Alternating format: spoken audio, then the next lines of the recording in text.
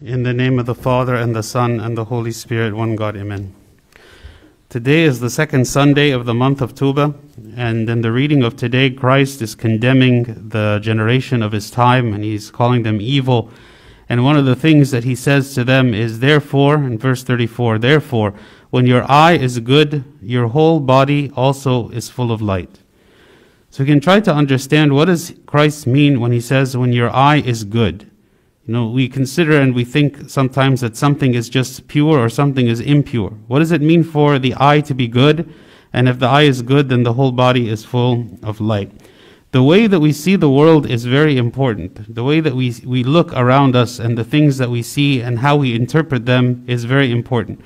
Two people can see the same thing. One person appreciates it. One person sees the good in it. One of the people is thankful for it.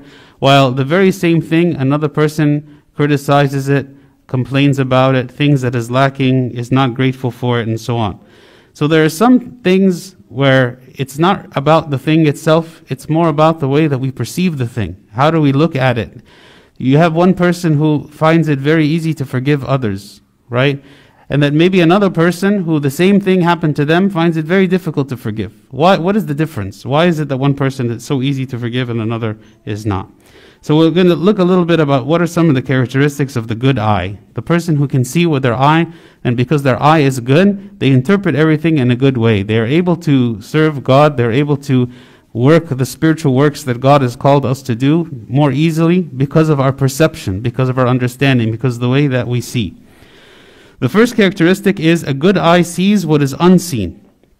In 2 Corinthians 4:18, it says, while we do not look at the things which are seen, but at the things which are not seen. For the things which are seen are temporary, but the things which are not seen are eternal. The person with the good eye is able to perceive the wisdom of God in the midst of the chaos of the world. Someone who maybe sees wars and famines and plagues and destruction and pandemics and everything in the world, one person looks at this and falls into despair and anxiety and panic and feels like everything in the world is horrible. Another person looks at the same thing and he still believes that God is behind everything, that God is in control of everything, that there is nothing to be afraid of or to fear, because even though we are out of control, we don't feel like we personally can be in control of any of the things happening around us, but we are not afraid because we trust that God is present. So the one with the good eye is able to see the presence of God even in the midst of destruction, even in the midst of sickness, even in the midst of death, even in the midst of anything that happens. The person with a good eye is able to see God in it. The person with a good eye is also able to see and perceive that there is a reward for the faithful, right? A reward for the faithful. The person who is faithful in their life, that God promises them that they will have a heavenly reward. This is the unseen. Maybe in the world we don't see this reward. We don't see the outcome of all of the good works. We don't see the outcome of generosity. We don't see the outcome of anything good. Actually, maybe as Christians, people reward our good with evil, right? And this again might cause people to be in despair, make us to give up actually doing good altogether, make us feel like the world has no potential for good at all. That there's no point even of seeking and preaching to other people because we feel the world is full of so much wickedness. But the good eye sees what is unseen, right? Sees what is unseen, sees that there is a heavenly reward, sees that even though I might not be rewarded on earth for my actions, for my faithfulness to the Lord, but there is a reward for me in heaven. This is the unseen reward. A good eye, what else does it see that is unseen? It sees the will of God. The will of God in the midst of the situation that we're in. This is the will of God. A person who has a good eye is able to see this hidden will, right? Maybe again in the world when we look around us and we ask, what is the will that is running the world? Who is the one who is running the world? According to which plan? According to which mind? According to whose decisions? Right? And people in the world will look to governments and they say, oh, governments are making decisions, politicians are making decisions, wealthy people are making decisions, or maybe even I myself for my own household am making decisions. But a person who has a good eye that sees what is unseen, sees the will of God behind all these things. If you study in the Old Testament from the very beginning all the way through until the coming of Christ, you find that there is a plan that God has set into motion that begins in one generation and ends hundreds of years later. It is not something that can even be perceived by a single generation or by a single person.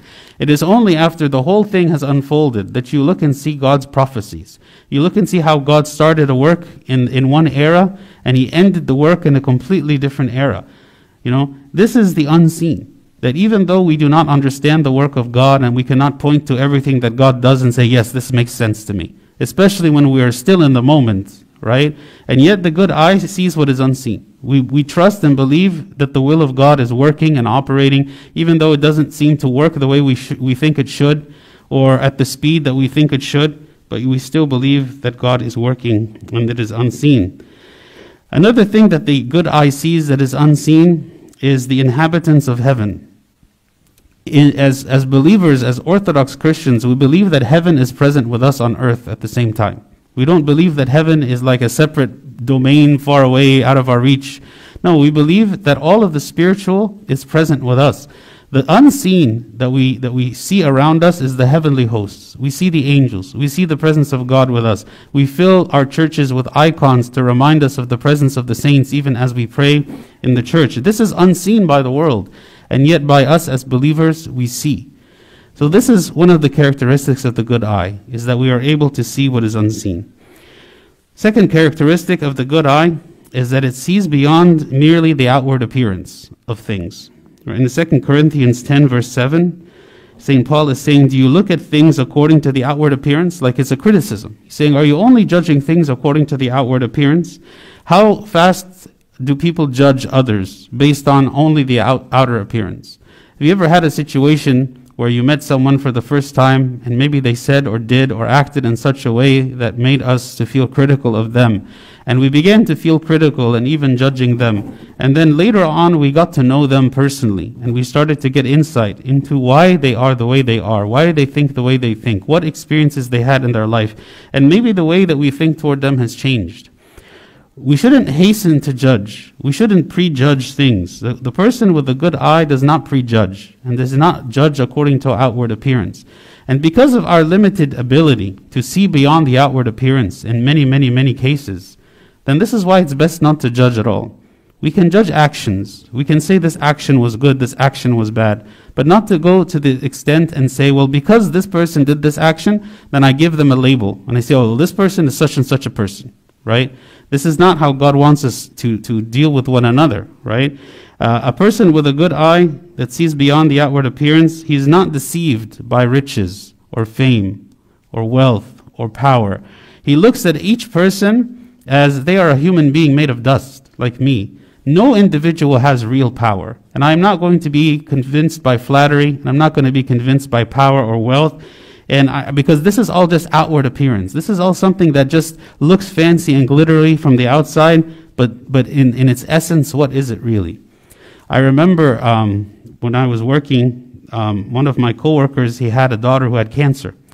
And she was a part of the Make-A-Wish Foundation, which the way the foundation works is they find children who are in need, like have cancer and so on, and in order to like brighten their day and make them feel happier, they would like grant them a wish. And so the foundation, they were speaking to this girl who was my coworker's daughter, and they gave her 3 options, okay? One of the options, and this is of course at the time one of these celebrities who was like a Disney character. Later on she grew up and she became like very like wicked in what she does. But this person who was like a beloved like actress in one of the Disney shows and things like that, one of the options of the wish was that she could have a meeting with her, right? And she could like sit and talk with her. And so the girl, she was, and like one of the options was going to Disney World and another option was something else. And so the girl was like, trying to decide what it is that she wanted. And so while the people from the Make-A-Wish Foundation, they said they saw that she was trying to think and she was leaning toward having the meeting with this actress. So they told her, just so you are aware, the person that you see on the screen, the person who you think this person, in real life, they're not like that. In real life, you're going to find that when you meet with them, that they're really not as kind or as good or as friendly, or they're not going to spend that much time with you as you think. So they almost like tried to make it seem like, just wake up and realize that this is not what you think it is. Even though it looks from the TV, it looks like it's something very good. It looks like a person you would want to spend time with, but in reality, it's not. So this idea of being deceived, right? How easy is it for us to be deceived by power, to be deceived by influencing by others, right? Other people believe, so many other people believe something, without even thinking, I just go for it, right? The good eye sees beyond the outward appearance. Also, the person with the good eye who sees beyond the outward appearance does not operate according to the values of the world, right? Just because the world has a certain value system, just because the world has a cancel culture, just because the world decides that certain actions are good and certain cursing is good and certain behaviors are good and certain responses are good, just because the world has decided that here in 2021 doesn't mean that that is reflective of my values. The values that we have should be reflective of the Word of God, which is unchanging, which has existed for thousands of years, right? What God has commanded us to do has been from the very beginning. From the very beginning of our creation, the command that God gave to us has not changed. Why in the modern day would I look around at what other people are posting on social media and then decide that this is what is appropriate, even though it contradicts the Word of God? A person with a good eye does not look at the outward appearance, but looks into the depth and to the heart of things. Third characteristic of the good eye is a good eye judges itself and not others. In Luke 6:41, Christ is rebuking the people, and he says, "Why do you look at the speck in your brother's eye, but do not perceive the plank in your own eye? Why is it that it's so easy for me to pick up on the mistakes, the failures, the weaknesses of other people, and yet in myself I am blinded completely to these same things? Why is it that I always give myself a pass whenever I do something wrong, but when another person does something wrong, I do not give them a pass? Why am I so quick to label other people when I do not want people to label me?" St. Moses the Strong, who started out his life as a wicked man, as a man whose life was full of sin and gluttony and sensuality and murder, and yet after he turned and changed his ways and became a monk, he never forgot who he really was. He never forgot that everything that he is today, it is because of the grace of God and God's mercy on him, that he would accept him even in the monastic life, that he would cover him with his grace, that would help him overcome his temptations and overcome his weaknesses. He never forgot who he really was, that he was a sinner. So when the day came, and there was a monk in the monastery who had fallen into some kind of trespass, and all of the other monks were judging him, and they asked St. Moses to come and be among those monks who would judge him. He says this very famous phrase, and actually one of his famous icons is based on this, when he says, "My sins run out behind me, and I do not see them. And today I am coming to judge the errors of another." He says, if I myself cannot see my own sins, who am I to go and to judge another who has also fallen into sin like me? It is easy for us to judge when we imagine ourselves without flaw or blemish or perfect, but we know this is not the case. We know that about ourselves this is not the case. Maybe I do not even know my sins.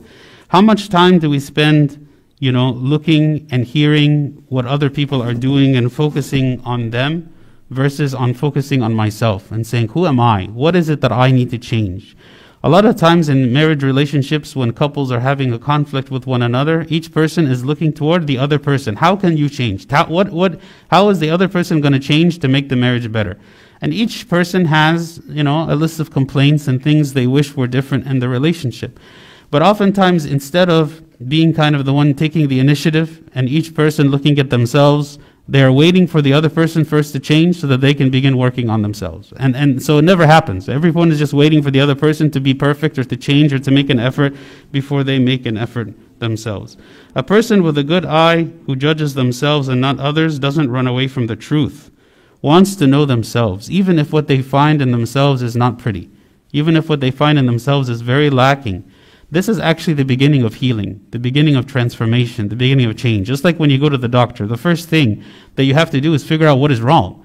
Because if you don't know what is wrong, there's no way you can correct it. You don't just go and randomly give people drugs and medicine and surgeries. You first figure out what's wrong with the person, and then once you know, now there is a solution. The solution is to address the specific things that you found. If we don't go through that step of self-examination, then we don't know what's wrong. We are running and escaping and fleeing from what is wrong, and instead of being serious about it. So a good eye judges itself and not others. The fourth characteristic of a good eye is that it is attentive to the needs of others. St. Paul says to the Philippians in Philippians 2, "Let each of you look out not only for his own interests, but also for the interests of others." Some people are very good at seeing and feeling the needs of other people. They feel like when there's other people with them, they're the ones who remember the birthdays. They're the ones who are always thinking about how can I do something to help another person. They're the ones who are always seeing when someone maybe is a little bit sad, they can sense from them that they're sad and they want to help them not to be sad anymore. They're the ones that are willing to change their plans in order to go and to give somebody a ride, or to go and console someone who is in need, or to go help someone in whatever way they can. They're the ones that are always being proactive and thinking, right? I'm sensitive to the needs of others. My eye is able to perceive outside of my own world. It's not just about me. It's not just about my things. It's not just about even my close family, but it's beyond this. God is calling me to be a servant to the world and not just a servant to myself. How mindful am I of others' feelings, of their interests, of their desires, of their fears? You know, how easy is it for me to compromise to make other people happy? How easy is it for me to change a decision that I want to make in order to accommodate other people? This all has to do also with the good eye. The good eye is attentive to the needs of others. Number 5, a good eye sees the word of God, knows and understands the word of God. In James chapter 1, St. James says, "But he who looks into the perfect law of liberty and continues in it, and is not a forgetful hearer, but a doer of the work, this one will be blessed in what he does." A person who looks at the word of God and sees it, that it is a source of liberation. It is not a source of constraint. You know, some people look at the Bible and they see it as like a burdensome set of rules that we must follow them, otherwise we have damnation. This is how some people look at the Bible, at the word of God, at the commands of God, that these are here to restrict me, to limit me, to make me feel unhappy in some way or the other, right? Or impractical. Other people look at the word of God and they see it that this is a source of comfort. This is a source of liberation. This is a source of joy for me to know the truth and to understand how God loves me so much as he does. Two people read the same Bible, come with completely different conclusions about it, right? We should see the law of God as liberating, that we desire to live by it, and that we trust that God's working in order to save us from the sin that is in the world, in order to save us from ourselves. You know, again, back to the doctor analogy. Sometimes the doctor tells us to do some kind of treatment that's not very nice. Medicine that doesn't taste very good. Surgery that obviously we'd prefer not to have. In whatever way, a lot of times the physician asks us to do some kind of a treatment that's a bit painful, right? But the pain of the treatment is far less than the pain of the disease. This is why we are willing to endure the treatment, because the treatment is better than the disease. God is also telling us, here is the treatment. There is a certain treatment, like when we speak about fasting, when we speak about confession, right? This is part of the treatment, and maybe it makes us uncomfortable. Maybe this isn't what I would have chosen. Maybe this is what I don't prefer to do this. But this is the treatment, and the treatment that God asks us to do is better than the disease. A person with a good eye looks at this and says, this is a good treatment from the good physician. He is the great physician. He is the one who is treating me. He is the one who knows my ailments. He is the one who knows what is right for me, and I will accept from him what he allows for me because it is good for me. Not to grumble against it, right? Because when I grumble against it, I actually hurt myself. The sixth characteristic of the good eye is the good eye seeks always the heavenly reward. In Proverbs 23, it says, "Do not look on the wine when it is red, when it sparkles in the cup, when it swirls around smoothly." What does that mean? He says, do not look at the wine when it is red. Don't look at the earthly luxuries. Don't be so attached to the earth. Don't be attached to the sparkly things in the earth, the things on the earth that are attractive. These things, like we said earlier about the outward appearance, they don't have any real depth. They don't have any real benefit. They are attractive to our flesh, right? That when it sparkles in the cup, when it swirls around smoothly, even the words in this verse, like they give you a picture of the way that sometimes we see the world, that we see the luxuries in it, when we see the sensuality in it, when we see the things we want to experience in it at the expense of other things that are more important. We ask ourselves, what type of reward are we living to achieve? What type of reward do I want? Am I living only for this type of reward, this sensual reward, or am I living for the heavenly reward? A good eye looks past these luxuries. A good eye looks past the things that are sensual. A good eye sees what is truly good, not what simply feels good in the moment that our flesh desires, but sees what is truly good, that even if it is not very attractive to my flesh, that it is truly good, that it has the Spirit of God in it, and it is through these things that God blesses us, and not through these temporary rewards or things that we seek after. The last point, the seventh point about the characteristics of a good eye, is a good eye always sees the good in others. In Luke 7:47, when Christ was meeting with the sinful woman who came to wash his feet with her tears, the adulterous woman, he said about her, "Therefore I say to you, her sins, which are many, are forgiven, for she loved much." He looked at her, and even though she was a harlot, he saw in her something good. He saw in her something good, and he promoted that thing that was good in her. And he didn't try to talk down to her, but he made her to feel that she was a worthy person, and he actually defended her in the sight of other people. When we look at people, what do we see? Do we only see their flaws? Do we only see the things that are wrong with them, their mistakes, their bad habits?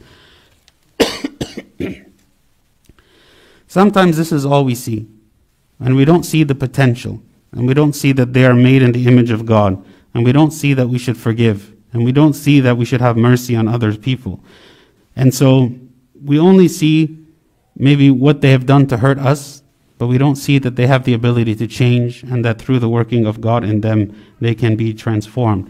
So a good eye sees the good. This is why a person with a good eye is able to be a good teacher, someone to teach someone, not information, someone who's able to grow someone, someone who's able to take someone who started, maybe very immaturely, very sinfully, very selfishly, and still sees that there is good and potential in this person, that they can continue to grow and become less selfish and become more holy, right? Unless we see this in others, then we will have no motivation to serve one another. We'll have no motivation to preach. We'll have no motivation to go and do anything good in the world, because we feel that in the end, the world cannot change.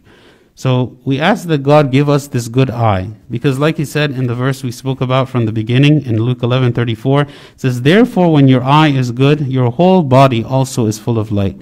It is Christ who looks on us with the good eye. He is the one who sees us with the good eye, because there is nothing good in us except what Christ sees when he looks at us out of his love for us. So we should ask that we would be like Christ, that when we would see one another and we would see the world, that even though the world has so much suffering and pain and wickedness in it, that with the good eye, that we look at it and we see the presence of God in all things. The presence of God in our society, in our homes, in other people, even in our enemies. And we ask that God fill us with this light, that we would be children of the light. And glory be to God forever. Amen.